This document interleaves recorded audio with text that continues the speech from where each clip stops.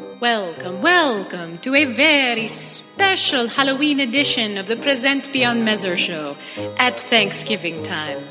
Today's guests are three wild and crazy guys who regularly blow up the airwaves with their scary smart analytics expertise and razor-sharp humor. Stay tuned to find out who's creeping around. Present Beyond Measure, Episode 10.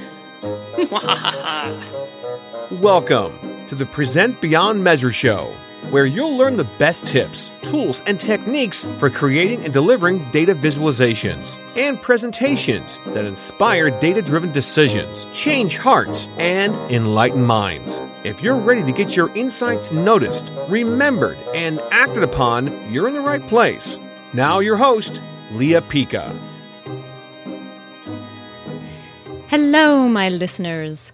Welcome to the 10th episode of Present Beyond Measure. This is a very special episode. When Halloween was around the corner, I thought it might be really fun to gather kind of a spooky collection of presentation horror stories. I have a few that are fresh in my mind.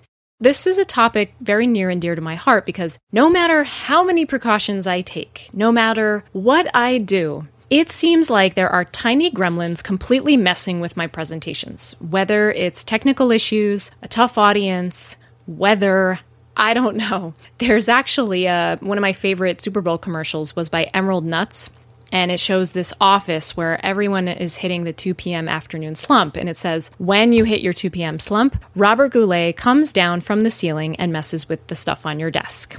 And I thought that was hilarious. And I've come to believe in my heart, my deep soul, that Robert Goulet is also coming and screwing with your presentations. I know he is with mine. I couldn't find a better way to honor these presentation gremlins at Halloween at Thanksgiving time than bringing on three of the analytics community's favorite gents direct from the Digital Analytics Power Hour. These guys present pretty much as often as my toddler crashes our bedroom at 3 a.m. They couldn't resist the chance to share their darkest presentation tales of woe. Now, I loved recording this episode. It was so much fun. I can't wait to share it with you.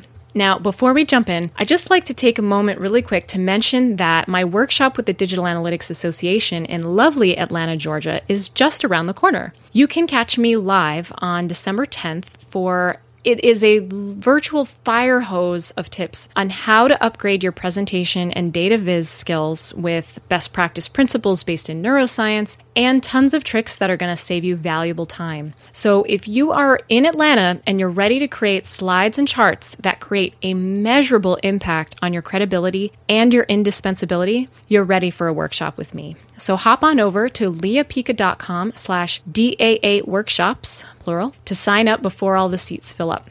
All right, let's get to the gory good stuff.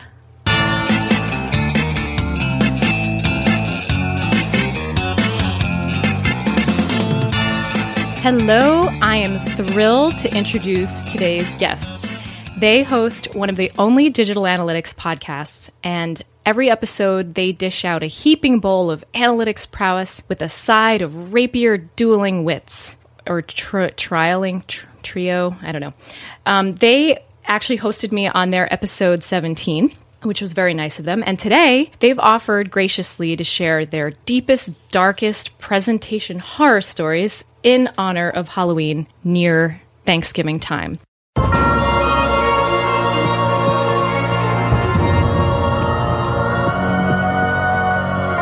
Too much? My first guest is rocking a senior partnership at Analytics Demystified. His undergrad degree is in art and design, which to this day amazes him because he can't draw a straight line without a ruler. He stumbled into the world of effective communication because he stutters and stammers his way through daily interactions, and he realized that doesn't work well when you're talking about data. Please help me welcome the grumpy cat of analytics, Tim Wilson. Bah! Oh, hey, is this thing on? Yeah. Hey, Leah. Oh, hi. Thanks. Let me wreck your professional demeanor and intro. My next guest is the analytics practice lead at Search Discovery. He started loving visualizations of data when he figured out that it helped him explain what was going on with the web trends reports he was creating. And it's just been history from there, but being a public speaker doesn't actually come naturally since he's an introvert, which I can relate to. But he figures if Tim Wilson can do it, so can Michael Hotlanta Helbling. Welcome. Howdy, y'all. Not bad for a Cleveland boy. Yeah. Oh, oops.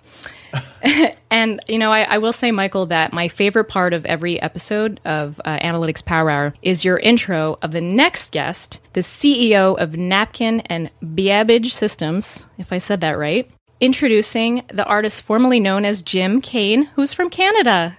Hi. That's all I got. Hi. She's still working with the use of the word rapier earlier, so. Oh, boy. Trying to keep it clean here for you. I should have known myself. Yes, we are keeping that clean label on for tonight, gentlemen. So welcome. I'm so excited to have you guys on finally. And I didn't get to actually say this on your episode, but now since it's my show, I can say it. I can't wait to grab the low-hanging fruit with our key KPIs today. Oh, that's so great. And Leah, from us to you, I mean, you're just such an analytics and presentation guru ninja that we're Evangelist. just delighted to be here. Yeah. We're glad that Great. your podcast has made it so you've had the quality tips dropped by the likes of Eric Feinberg and Jim Stern, and you decided you just needed to regress right to the mean by getting the three of us on. That's how I It's roll. great to meet you. It's so great. But except we've met in person though. So I invited you guys on today since you're not only analytics rock stars, but you're heating up the Measure speaking circuit. And that inevitably means that you've encountered some insane presentation snafus at some point or another. And as a special Thanksgiving time Halloween-themed episode, yes, I thought it would be great to share some of your worst presentation stories, horror stories, either your own and stuff you've seen elsewhere. So why don't we start with our personal horror stories? Tim, do you want to kick this off? I think you have a few nuggets. I may have a few. I mean, this was interesting because I am pretty nervous about presenting, and I prepare pretty obsessively and get pretty damn comfortable with the material. And I think I'm ripe for a horror story if I have to present with very short notice with something that's supposed to be eloquent and in-depth. But I will say one of the horror stories, I think I handled it okay, was when you witnessed it, was when we were in Australia a couple of months ago. And you could tell every presenter was there early because all of us wanted to hook up and make sure that, hook up our AV, to be clear, and be sure that things were working.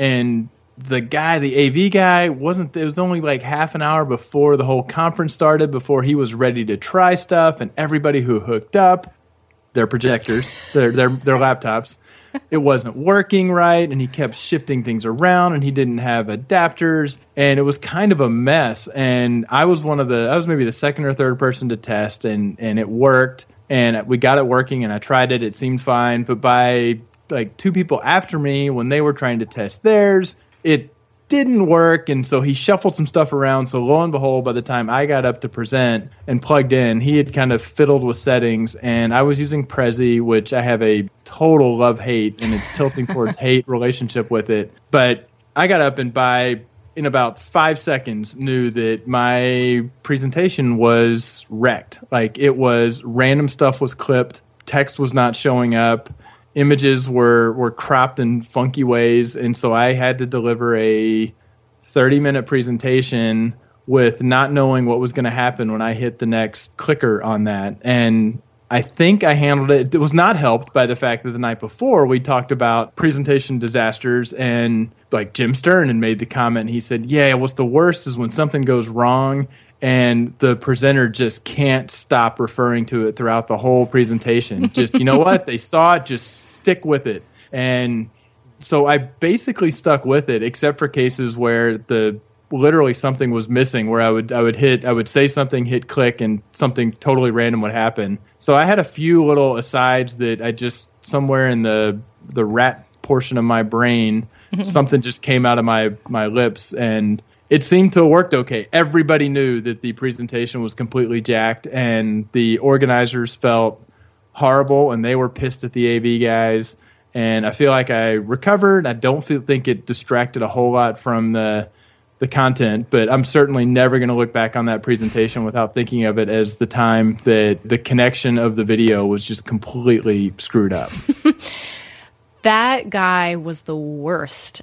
I mean, I know some people cut it close, but I couldn't believe how not ready he was. And the fact that he had set everyone up and had tested and then decided to completely change the configuration the minute everyone went on stage, including for me too, which resulted in an interesting snafu of my own. But I have to say, you handled it so well because it was hilariously funny where some parts, like you would build up the anticipation, we're like, and there's only one thing to do. And when you would click to reveal it, only like the top half of the sentence came out and you just were like, burp, burp, burp, burp.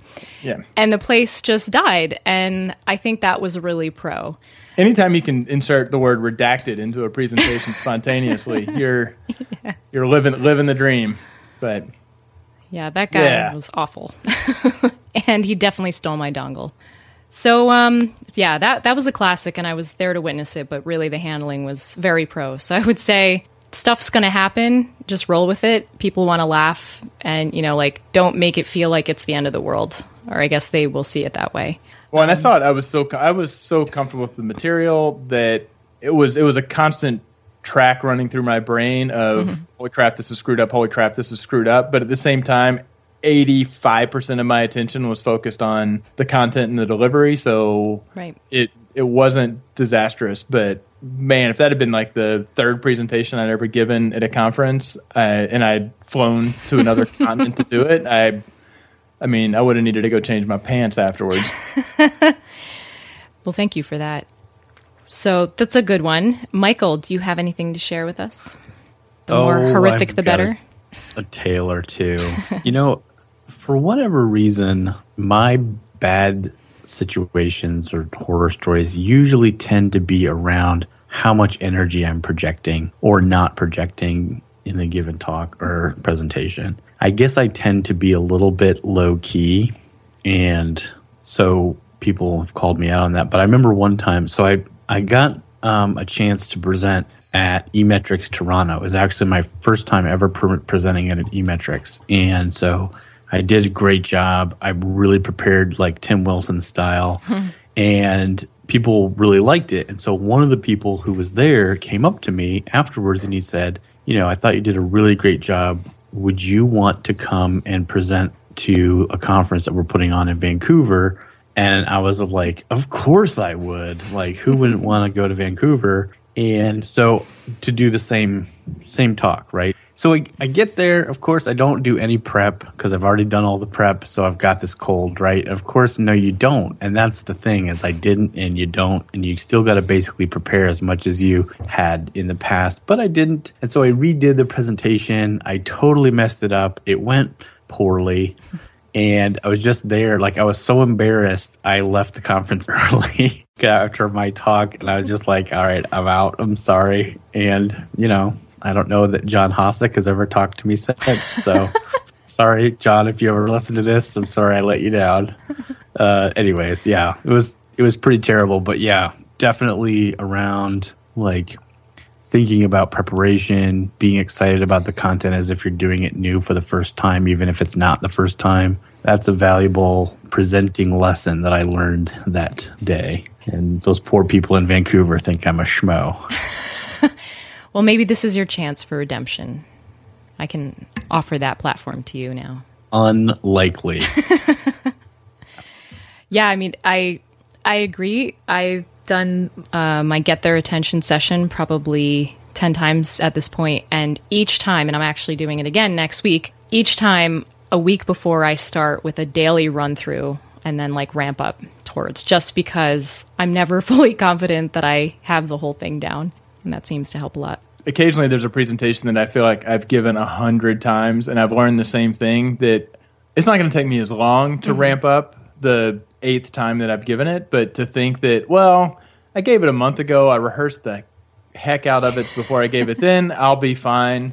that doesn't work either. Like the first time I do a run through saying, "Ooh, yeah, I need to kind of polish this thing up a little bit." I think we talked about this when we covered something similar in our podcast, but this is going to blow Tim away. Tim, are you sitting down? I don't really prepare very much for stuff. No, I'm serious. No, serious. I mean, I look well put together, but it's a sham. So I've never. Which is funny if you go to our Facebook page, Jim, and look at our banner that we threw together. You have the most professional speaker-looking photo because you've got that little earbud mic thing. You had to go to Russia to get that headshot. Well, hey, right? Hey, I went to Russia and all I got was this lousy headshot. That's right. But so when I present, I haven't looked at the slides in 6 months, or I wrote them in the hotel the night before, so when I'm done, I'm just pleased I didn't swear too much. And I ask a few people, how did that go? And I do have a good story about Russia to share. But the only issues I've ever had were when I first started, you'd end up getting that slot on the last day of the conference right after lunch, and you'd be basically presenting to your mom over Skype. There's no one in the room. Tim, I think you've seen me on a couple of those ones. And then you just go in and you wing it. And so it doesn't matter how good or bad a job you do. It's like 7 people, and it's uncomfortable. So you just try your hardest. Those aren't fun. The other thing is as my rooms have started to get bigger, I've noticed some real diminishing returns in the wing it at the last minute routine. So I'm actually working. Yeah. So strange. No I know, right? So here's a tip. Don't write it in the bathroom the morning of. There's a little tip from Jim. So we're actually... on the wall of the stall, right in the bathroom, or on a notebook? Well, this is not an explicit show, so I'm just going to basically... Okay. It's awkward to have to run off the stage back to the bathroom to check what bullet number 4, what point you were going to make. Yeah, that's always delightful when you're presenting in a bullet point or a slide. Content surprises you. Yeah, right. I put that in was there. Brilliant what I wrote. Yeah. So we're actually, rather than me just periodically going, "Hey, have you got space?" like I normally do when I speak, we're actually trying to put together a series of events for me to speak at next year. It referenced actually to the designer who's doing the deck, the evolution of Tim's presentation, because I've seen it like 6 times, and every time it looks better. You know what I mean? Like, maybe preparing has some payoff. I'm going to throw it out there as a concept. Or repetition. If you say the same damn thing 27 times, by the 27th time, it might not have 14 stammers and diversions in it.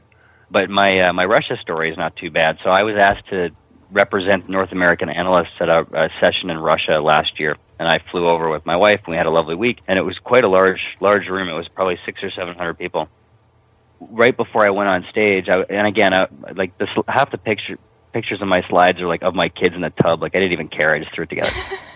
Oh, you've seen this presentation before. It's all my demotivational posters and stuff.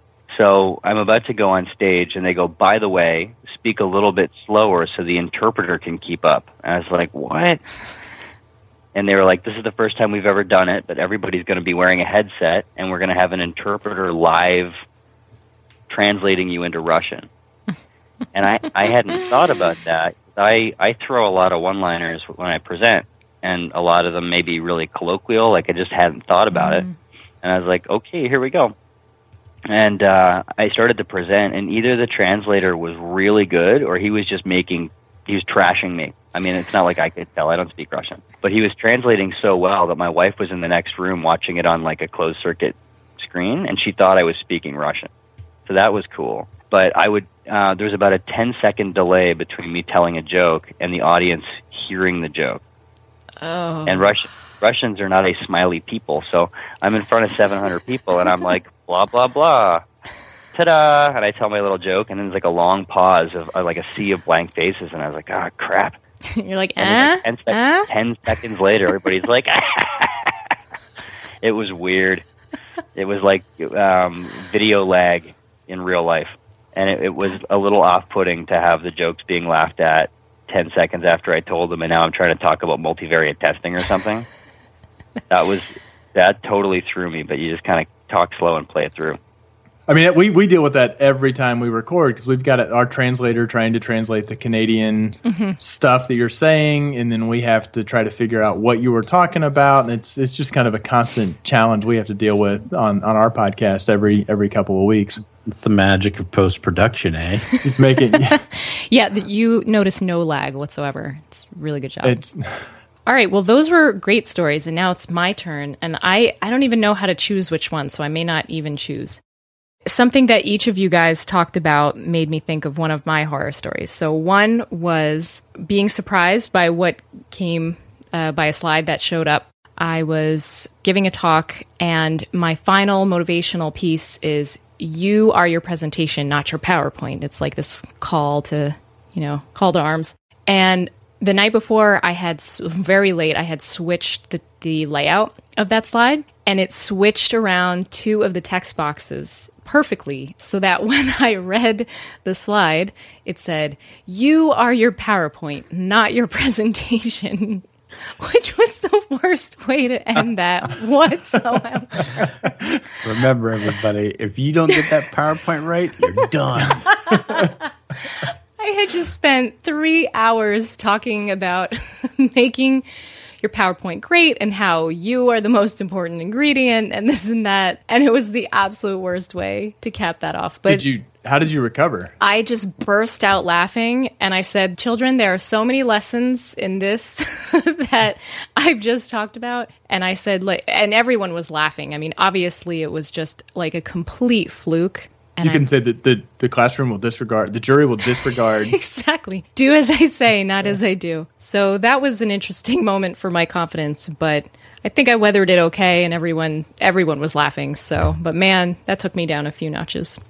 And then similar thing, the technical stuff with, between our trip to Australia, other trips I've had dead video cables that just didn't send images. I had in Australia, I'm presenting and I'm talking about the art of slide design, and I turn around to face my slide and I see that it's completely yellow, like someone had peed all over my slides. It was awful. And here I am talking about design. But the story that I get 3. The story that I really want to talk about is about custom fonts, because this was a really hard lesson learned. I love using custom fonts. I'm a font enthusiast, if you will.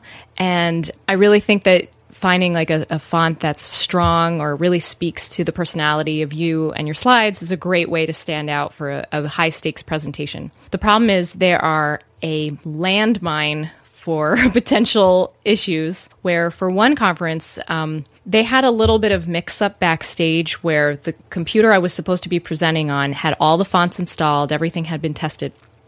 And then the person that owned that computer left the conference and everyone got locked out of their computer. No one had the password. So at the last second, we had to switch computers and my fonts wouldn't actually go on there. We had like minutes. So I was just like, okay. And my mistake where I take responsibility is I left my laptop at home, at the hotel, which would have solved all of that. So never doing that again. But once again, I'm out there on stage talking about the importance of good design and things like that. And I'm looking and the fonts look like my 3-year-old had just like stomped all over and had like done it for his afternoon project.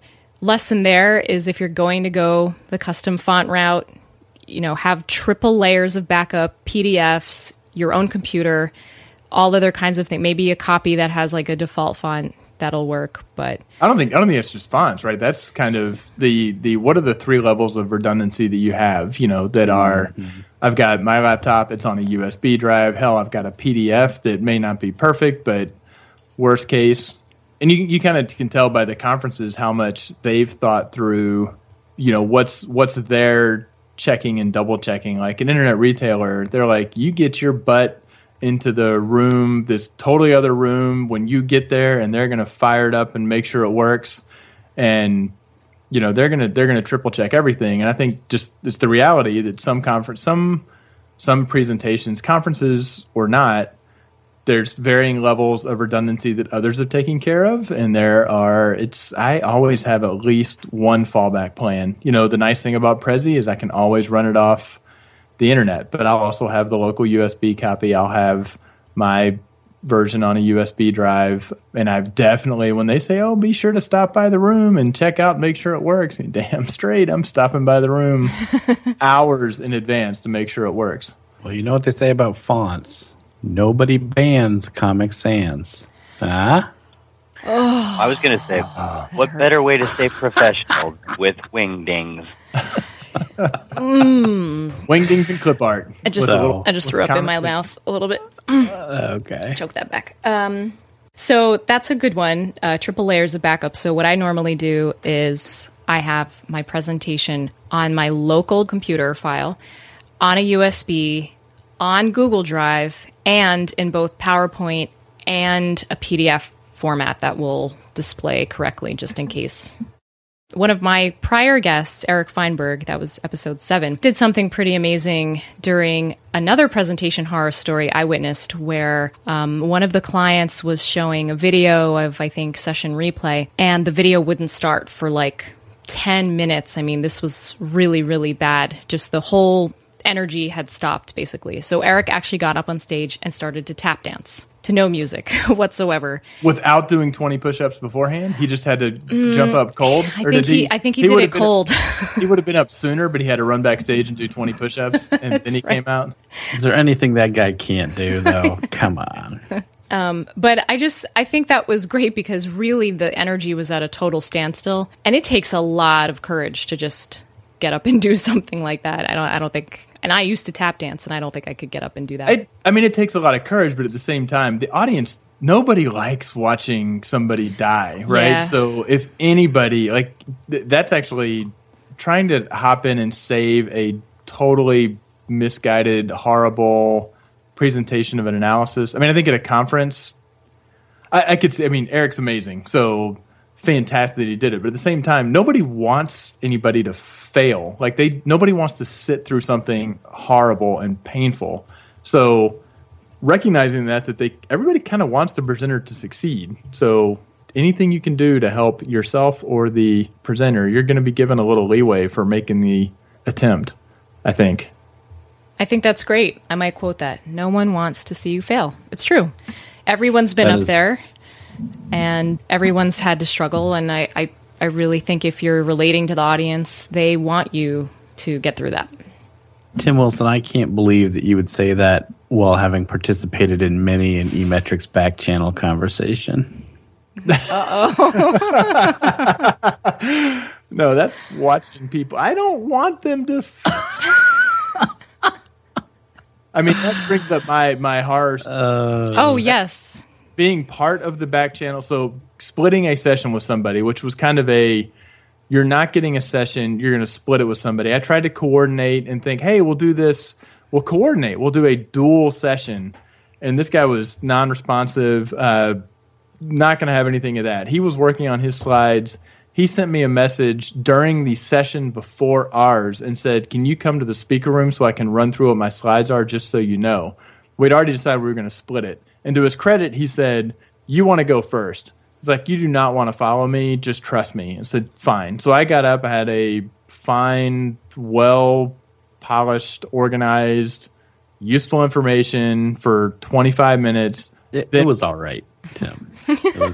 I'm just kidding. Were you in the room for that one? Yes, I was. Oh, my God. Oh, yeah. What I did not know was that I had my phone not turned off, which would have been optimal, but I had it on quiet, vibrate, and set it down on the table because I had to then sit on the table on the stage while this guy, who was crazy and went through like 150 slides in 25 minutes and had random images and was kind of bouncing off the walls, and the back channel was going a little bit berserk. And it wasn't that mine was fine. It's just nobody retained anything from mine because they just got completely steamrolled by utter craziness. It's always a good sign when the first thing out of their mouth is, I've got 140 slides, but don't worry, I talk really fast. Yeah. That's like, oh, we're in for a treat. And I mean, there was spittle flying, and it was, I And that was one where I'm like, gee, I put a whole lot of preparation and polish into having something that was very tangible, and maybe not. It was not my world's greatest, most engaging session. It was on social media. Thought it had some decent tips, some takeaways, the right volume of content for 25 minutes, and then followed by somebody who had 2 hours or maybe had an hour's worth of content that he crammed into 25 minutes and just blew through it and was entertaining as hell, but nobody walked out of that with anything other than that guy was crazy. And he was entertaining. So it's like on the one hand, it was, well, that was a fun session because it was just watching just a genuinely bizarre persona on stage, and kind of a fail for me because I'm like, well, that's the exact opposite of me being reasonably polished and deliberate and concise. Yeah, I actually at that same conference managed to rack up a horror story because the night before I was supposed to go on stage in a panel, I decided that it'd be a great idea to hang out with everybody and really have a great time. Can you define have a great time, Michael? Well, I think at about 3:30 in the morning, I was out on the street with Eric Peterson and Joe Stanhope eating halal truck food and just raving about how good it was. Eric Peterson will probably deny this ever happened, but he was there. It was us three, which is funny because I don't really know Joe Stanhope that well at all, but we were having a great time. And then I had to get up the next morning, and I was very hungover. And so that whole lack of energy thing, super pronounced. Yeah. You weren't running to the bathroom for your fourth bullet point? Well, luckily, it was just a very subdued, like, hey, everybody. It's like, let's talk a little bit about my favorite topic, which is attribution. And so... Yeah, it was. That was not a shining star of a moment there. Oh, that's a good one, though. Thanks for sharing. So, actually, Tim, I think you had started segueing into this, where talking about the horror stories that we've witnessed from other people. So, does that count as your witnessing, or do you have anything else come into mind? I've got others. I mean, the macro one, and it's one of those where they're witnessed because I can't even describe specific ones because they're so unmemorable. It's just slide after slide droning, and no matter how hard I work, I cannot pay attention, and I can't name one. That's half of the ones that I see, and that's conference presentations, that's analysis results. So those kind of have to like set those aside as that's. And the problem is the presenter doesn't even realize that they're dying, and that's almost the worst part of it. If you die once, and I think, wow, you realized that you died on stage, and you work like hell and never let that happen again, that's great. But I mean, there was one that was it was an interesting little conference where it was kind of an informal conference with little quick hit, little sort of 10-minute things, get up, kind of share a few tips.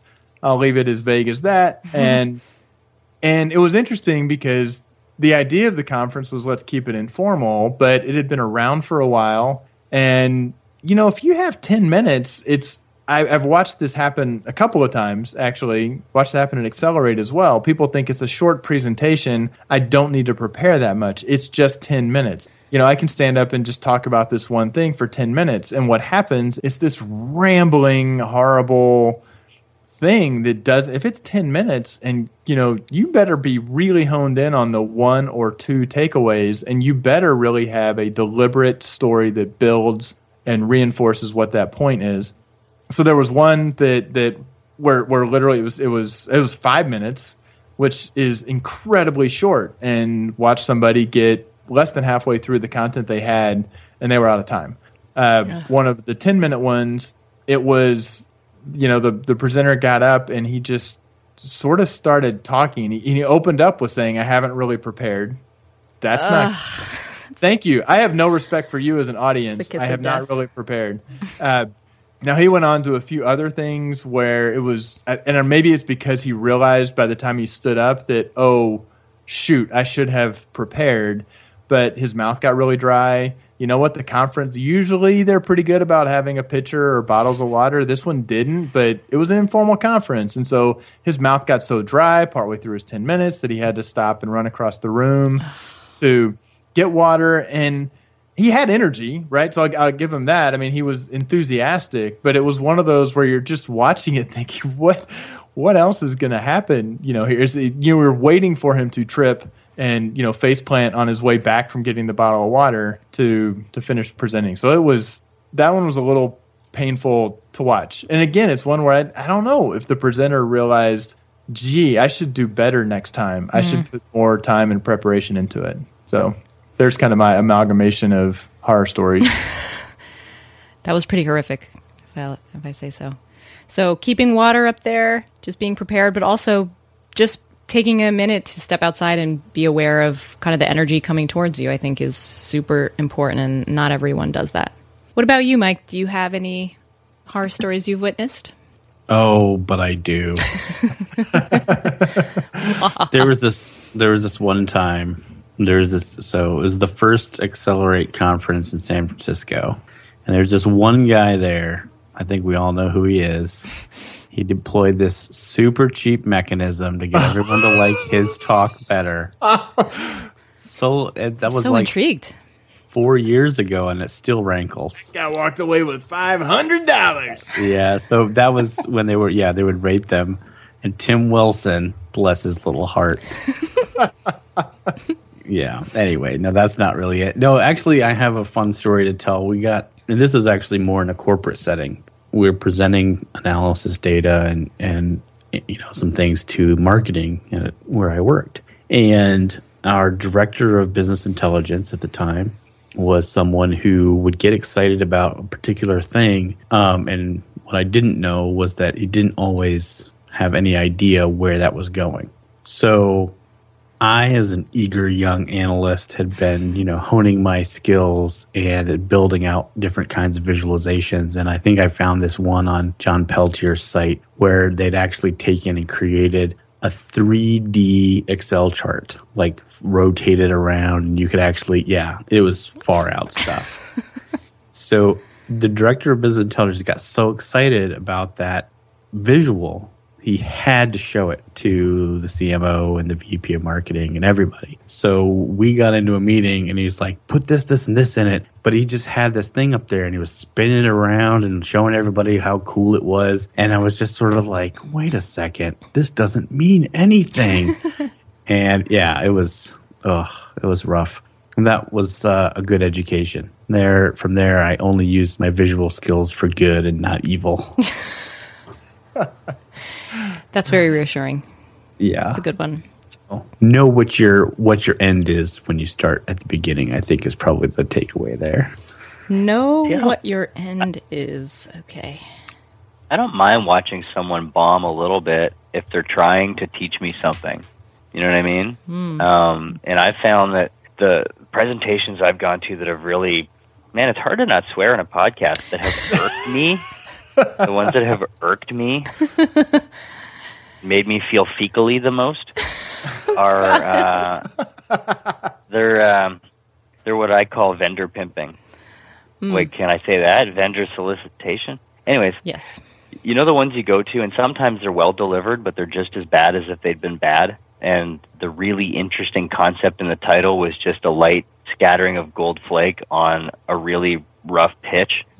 For the vendor that they're partnered with. You know, it's supposed to be best practices in email analytics, and it turns out it's a pitch for responses.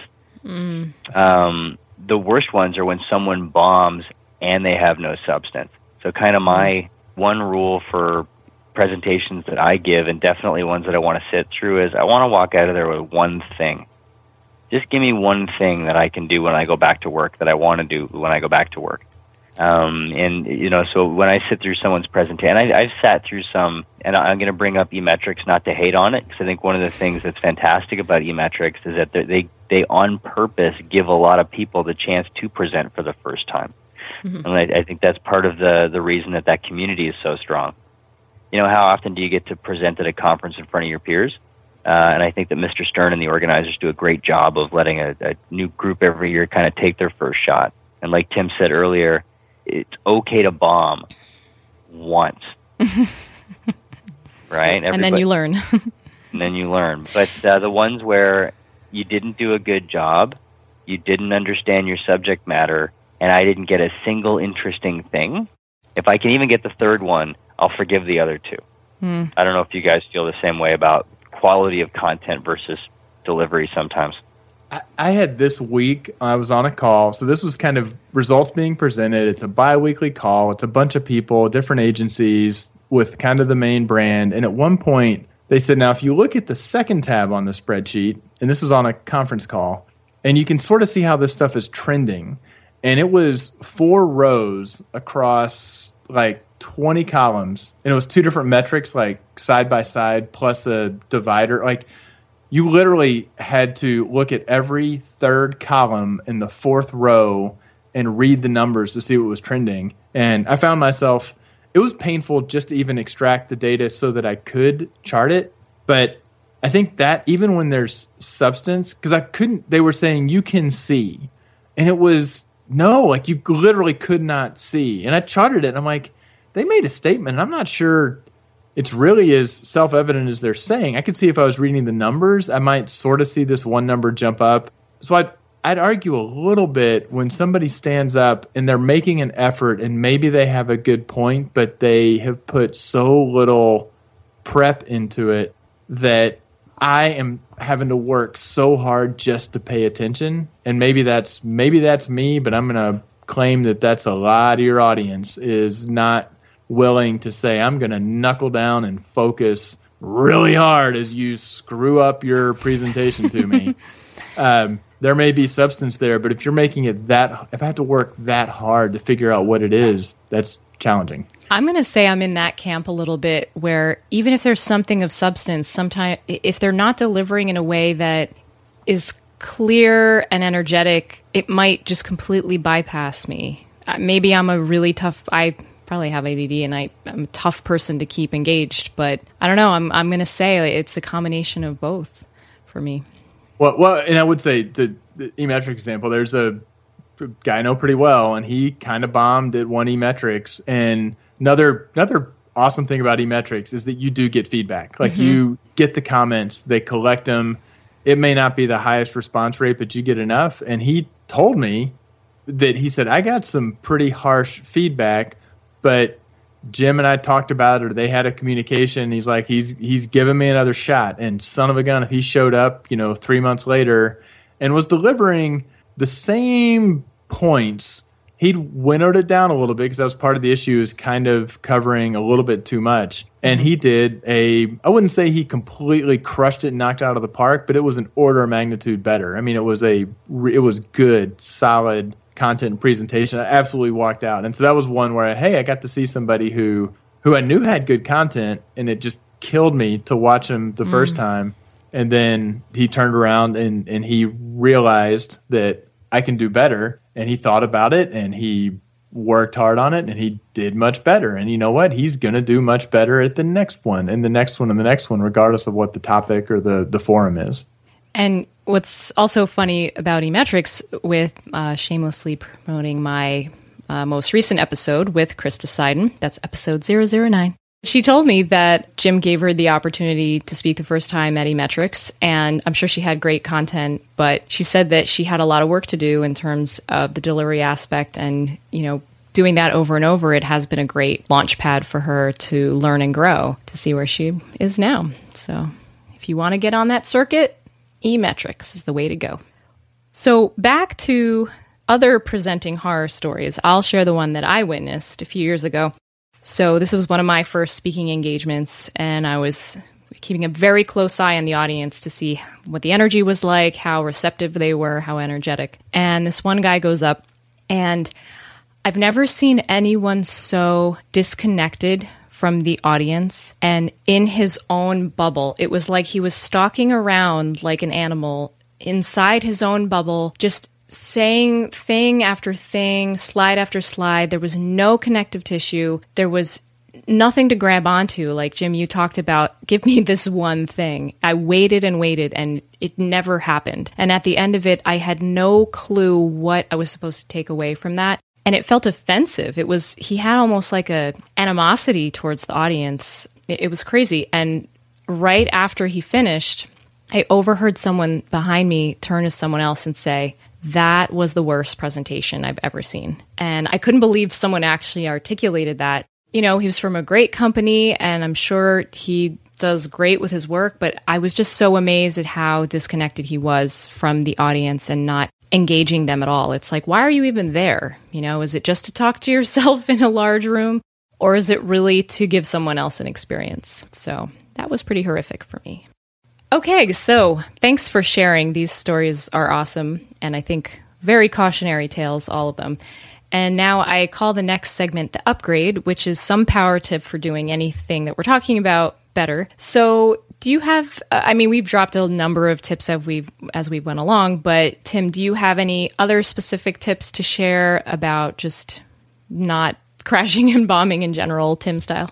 Having a slide that is a template, one of your templates or 2 or 3 of them that are kind of just set for like 10 or 12 words on a light background and 10 or 12 words on a dark background, where you can just make that kind of one big idea, one bold statement. When I'm presenting like that, whether presenting at a conference or even presenting an analysis, kind of the setup, and you can have 3 or 4 of those that are almost literally what you're saying, and that's okay because it is the core of the narrative, and if it's your transition, if it's what you're building. And I watched him do it so effectively, and I've sort of realized how much it's permeated what I've done. I've actually watched some other people who've seen me present a number of times. They've started to pick it up, and they've gotten good results with it as well. So I sort of feel like I've sort of absorbed this thing that is actually can be really, really effective. I used to grapple when they say never have a font smaller than 40 point or whatever the guideline is in PowerPoint. And I'm like, that's ridiculous. That's unreasonable. And it is for some slides and some content, but having those, I'm going to whittle this down to a high impact statement. Or if I have a setup and then the follow through, I'm going to make 2 slides with that. I may go through them really quickly, but wow, if the audience is reading along with me and I'm just saying it, or maybe I'm just very slightly paraphrasing it, that seems to be a way that really can kind of move the story and the narrative along. I use that technique as well, the statement slide. I think it's great because instead of having slide after slide that all looks the same and has charts and things that look really similar, it helps to break things up visually, but it also helps you stop and create like a tweetable moment if it's like a conference presentation. So that will be going in the show notes. Yeah, and hopefully, it should be it's not everything. It's like it's going to force you to figure out what are my key points. Those are the things that get that treatment. It's not I've got 140 slides and it's just going to be half a statement on every one of them that I'm walking through. Mm-hmm. It's still got to have some degree of selectivity. Agreed. Good one, Mike. Power tip. Oh, I've got a lot of power tips. As far as presentations go, you two are like the real pros. Aww. But I think there's certainly something to be said for, the concept of understanding the difference between, the conference room and the ballroom, right? In terms of how the presentation is structured, right? So how you put information on a slide. If you're doing a presentation in front of a large audience, use stock photography or art or pictures or visualization to make the point emotionally. Like give people stuff to look at that's going to back up what you're saying. Because, you can distract from that. I also think this is more of this is not really a how to use a tool, but I'll just tell you how I gauge success in speaking opportunities is by the number of tweets and laugh lines. That's how I figure out if I've done well. Because if you're saying something that people are taking away and it's memorable to them, they're going to tweet it. And so you'll see tweets going and you'll see, okay, they're good. People were taking away some of the things I was saying. Mm-hmm. So that's one of the ways I measure that. And then if I can make people laugh. And what I found is that actually humor is a great way to get people to open up as you're about to make an important point. Mm-hmm. So if you can, use humor to really bond with the audience, and then that gives you an opening to then be able to say at some point, either soon after or right after, kind of something that's very important you wanted to make sure they get and they take away or think about. And then I don't know about you guys, but I keep like folders full of different kinds of Excel sheets that have data visualizations or PowerPoint templates or things I run across on the web, like I download and I keep in folders, and I break it out by year that I found it and all this kind of stuff. And then from time to time go back through and be like, oh yeah, I need to use that. Like, here's a really great example of how to build a bullet chart in Excel or these kinds of things. And of course, as Excel versions have gone up over the years, some of those fall out of favor or whatever, or back in my day, spark lines weren't built into had to Excel. make a little small freaking chart. Yeah, exactly. Or you had to get a plugin for it or something, But there were like plugins that were helpful. Like there was somebody made this chart cleaner plugin. It would remove all the chart junk from the standard Excel and take it about 85% of the way there. And I don't think that's something that probably work today. And frankly, Excel chart visuals are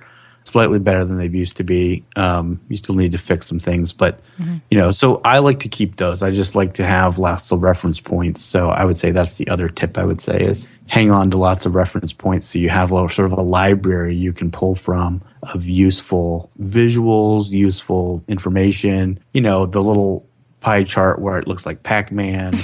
Just never know when you need that. Tim really loves how pie charts really explain relationships between two things. Very clearly and quickly. Yep. Yeah. Yeah. It's funny you mentioned a reference of like an archive of all charts, because that's actually something as a little project of mine right now. So stay tuned for that. Jim. If you want to contribute to it, Michael, sounds like you can find me on Kickstarter.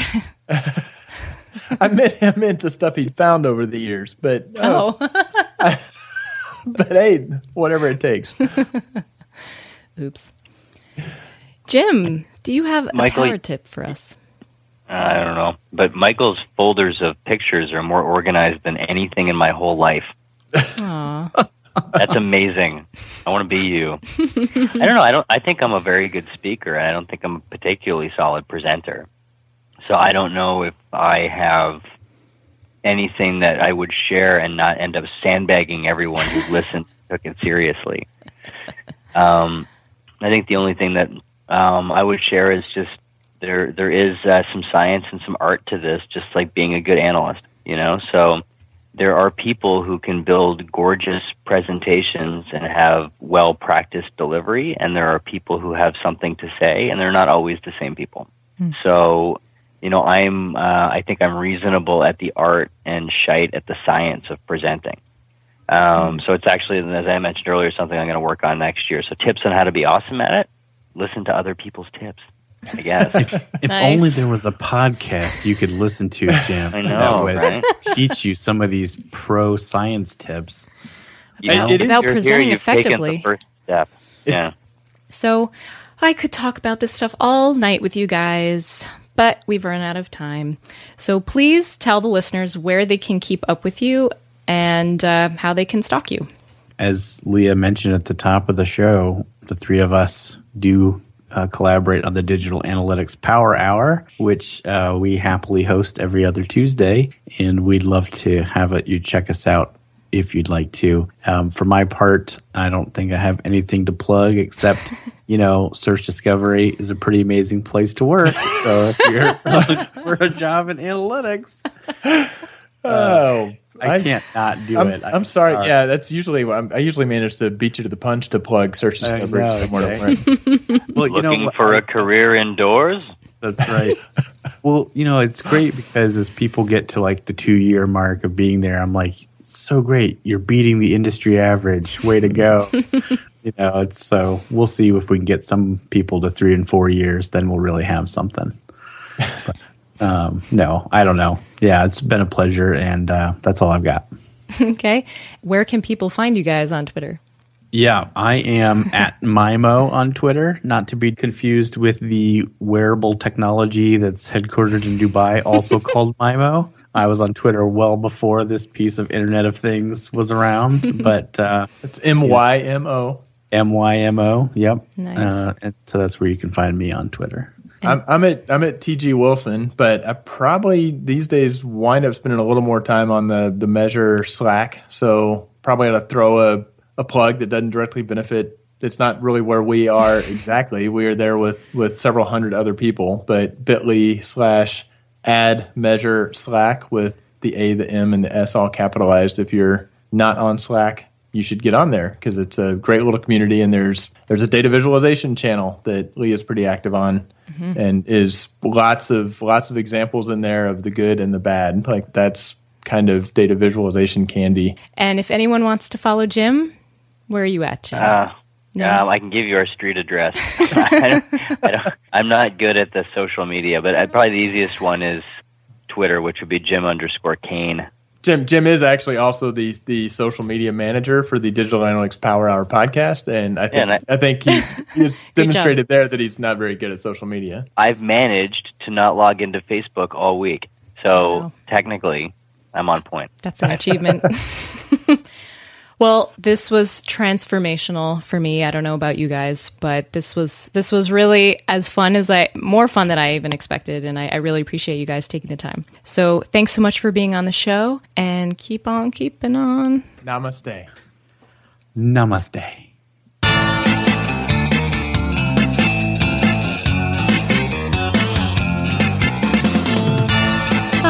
That was so much fun, and I think actually very instructive when it comes to all the things that can and do go so very wrong when you present. And I think the thing to remember about this, and I've tried to tell myself this, is when you feel like it's all going down the crapper, just remember that everyone in your audience has experienced this at some point. Your clients, your team, your conference presentation audience, they have all experienced these issues, and how you roll with it and play it off is really going to make the difference between an extremely awkward moment and really winning them over, which is what you want to do no matter what. And if you're Michael Helbling, make sure not to go to bed too late before your presentation the next day, or you just might falafel. Oh, I'll be here all night. Tough crowd. So now I want to hear from you. I want to hear your darkest, most bone-chilling presentation tales of horror. I love collecting these stories. And I think this is such an interesting topic that we can all have a little bit of fun with, sharing our war stories. So please hop on over to leahpica.com/010 and leave a comment sharing your very worst. And if you visit the show notes page, you can also catch all of the resources mentioned in the episode, review the notes, download a copy, view the transcript. I would love if you could leave me a comment because I want to hear about what you struggle with most. And if you like what you've heard, hop on over to iTunes to subscribe, leave a rating, and review. Ratings and reviews are so appreciated because they help boost the rankings of the show and help other practitioners like yourself find this information. And I'll be reading out my favorite ones on future episodes. So to do that, please visit leahpica.com/PBM iTunes. Or you can tweet me a question for the show by including my Twitter handle, which is @LeahPica, and including the hashtag PBM as in Present Beyond Measure. And I'm going to leave you with today's bit of presentation inspiration. And that is from Richard Klein, and it is, confidence is preparation. Everything else is beyond your control. Very wise words for today's episode. Do what you can, and don't sweat what you can't. Namaste.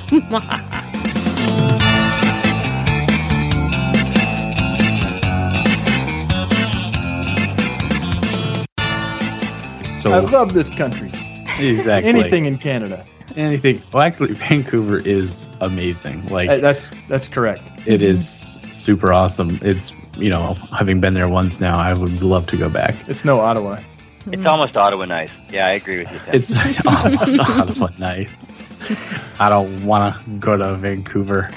Nice. Listen, so all hell breaks loose. I like to have a kind of a modern interpretive dance version of the presentation as well, just in case. So I'm usually wearing tights. If I need to, I just can kind of strip and just go without any AV whatsoever. That was a lovely image. Thank you for sharing that.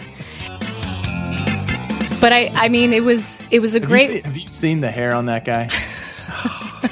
Oh my God. It does have his own Twitter handle. I mean, that's pretty crazy.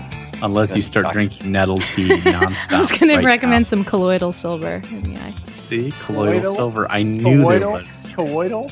Colloidal. Colloidal, because that's Not what coital. Yeah. Tim. That sounds like a Latvian action hero, Colitis Silver. Rock flag and presentation fails. Yeah. Oh, We I were might like, use that. It works for. That- Go. Works I for heard everything. a little Johnny Cash tinge in there. Oh yeah, Tim has a beautiful singing voice. Oh.